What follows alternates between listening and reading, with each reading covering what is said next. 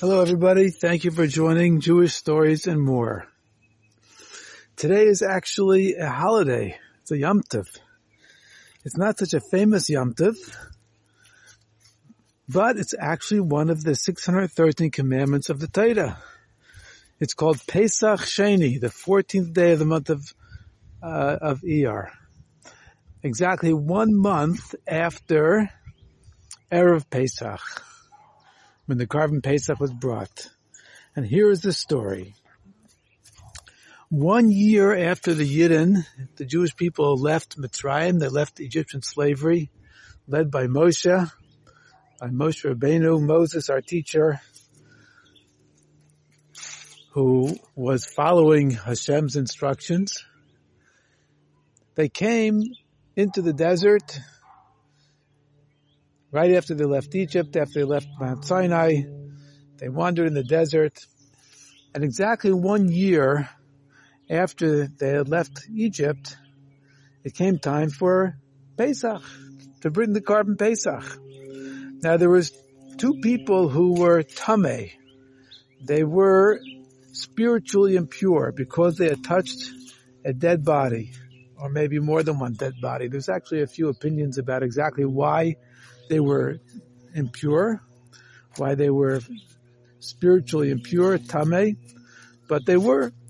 And no one is permitted to eat the Korban Pesach, the Passover lamb, the Passover offering, if they are tameh, if they are impure. But they were very upset that they could not participate in this mitzvah. And therefore, they came to Moshe and they said, Lama Nagara, why should we miss out? And there are different explanations about exactly their calculations, why they even made such a request, being that they were impure. There's different suggestions from the Meforshim, the commentaries, exactly why. But the main point is they didn't want to miss out. They did not want to miss out on bringing their Korban Pesach. They could easily have said, okay, so we won't bring a Korban Pesach. We're impure. Okay, so we have an excuse for not doing this mitzvah, and we don't have to do the mitzvah. Fine. But that was not at all their attitude. The attitude was, why should we miss out? We do not want to miss out on this beautiful mitzvah of Korban Pesach, of bringing a Passover lamb as an offering to Hashem and eating the Passover lamb, eating the Korban Pesach.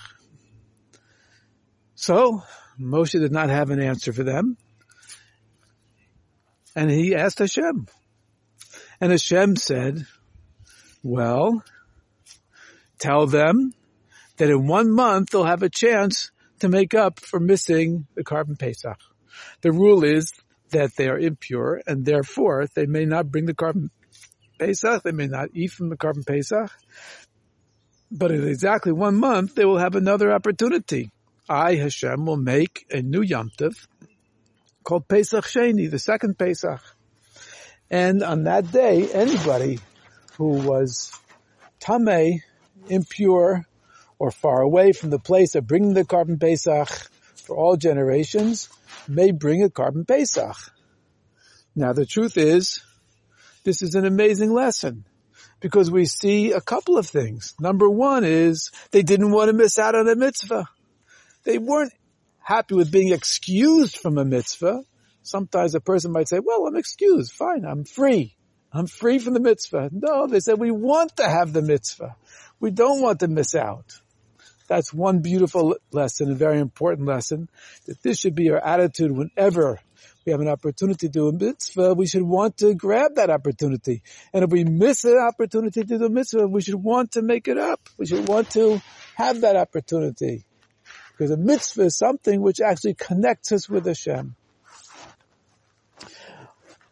What's the other lesson? It's Keimal Nishvar Fallen. It's never too late. That Hashem's response to them was that it's not too late. True, you're missing out on this mitzvah, on the Pesach Rishon, on the main Pesach. But there's always a chance.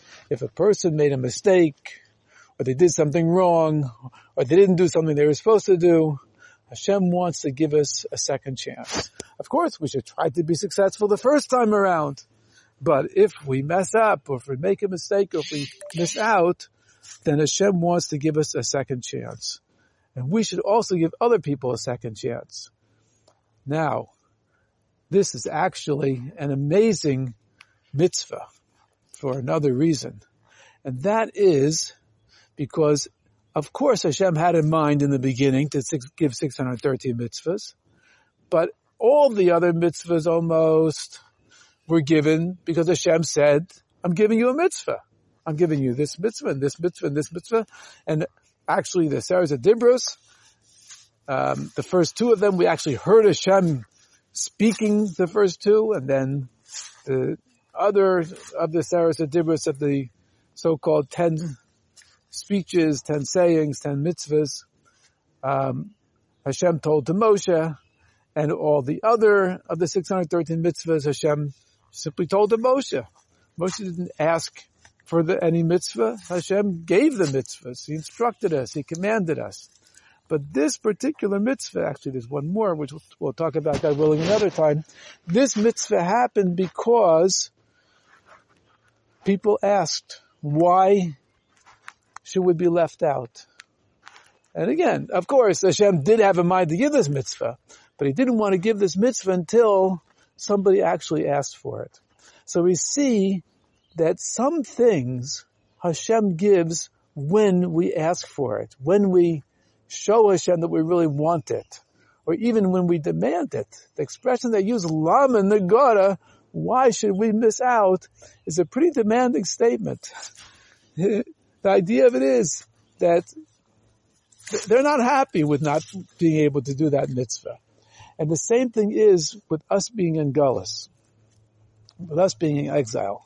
Although there is, of course, a purpose which Hashem made the Gullus and put us into Gullus, there's certain things we're accomplishing that we can only accomplish here.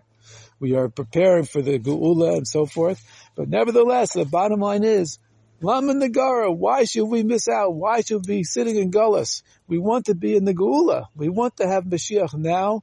We want to have the Geula. And just like Hashem was waiting for people to ask for this opportunity, for the Korban Pesach, a second chance, so too Hashem is waiting for us to express how much we want Mashiach to come, how much we want the Geula, and how much we want that we should have it right now. And actually, as the Rambam says in Halacha, which we always try to learn lessons about Mashiach whenever possible, the Rambam in the last two chapters of Mishnah Torah, where he explains about the laws of Mashiach, he says that anybody who does not believe in Mashiach coming and anxiously look forward to it, anxiously await it, shows that he doesn't actually believe, chas v'shalom, in the Torah of Moshe and all the other prophets who speak constantly in many, many places about Mashiach coming. But the point is that we have to look forward to Mashiach coming, not just say, okay, when Hashem's ready, he'll send Mashiach, wake me up when it happens. No, we have to anxiously look forward to it happening. As the Rambam says, we have to be anxiously awaiting it, anxiously looking forward to it, and ask Hashem, and even demand of Hashem, Lama Nagara, why should we be missing out? Please send us Mashiach right now.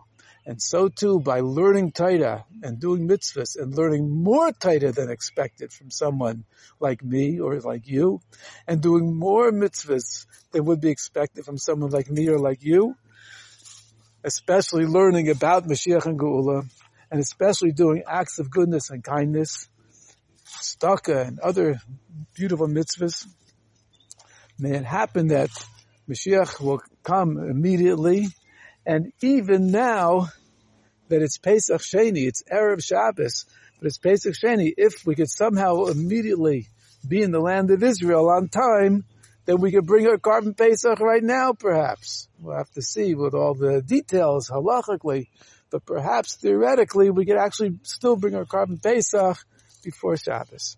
May it happen immediately. Thank you so much for listening to Jewish Stories and More.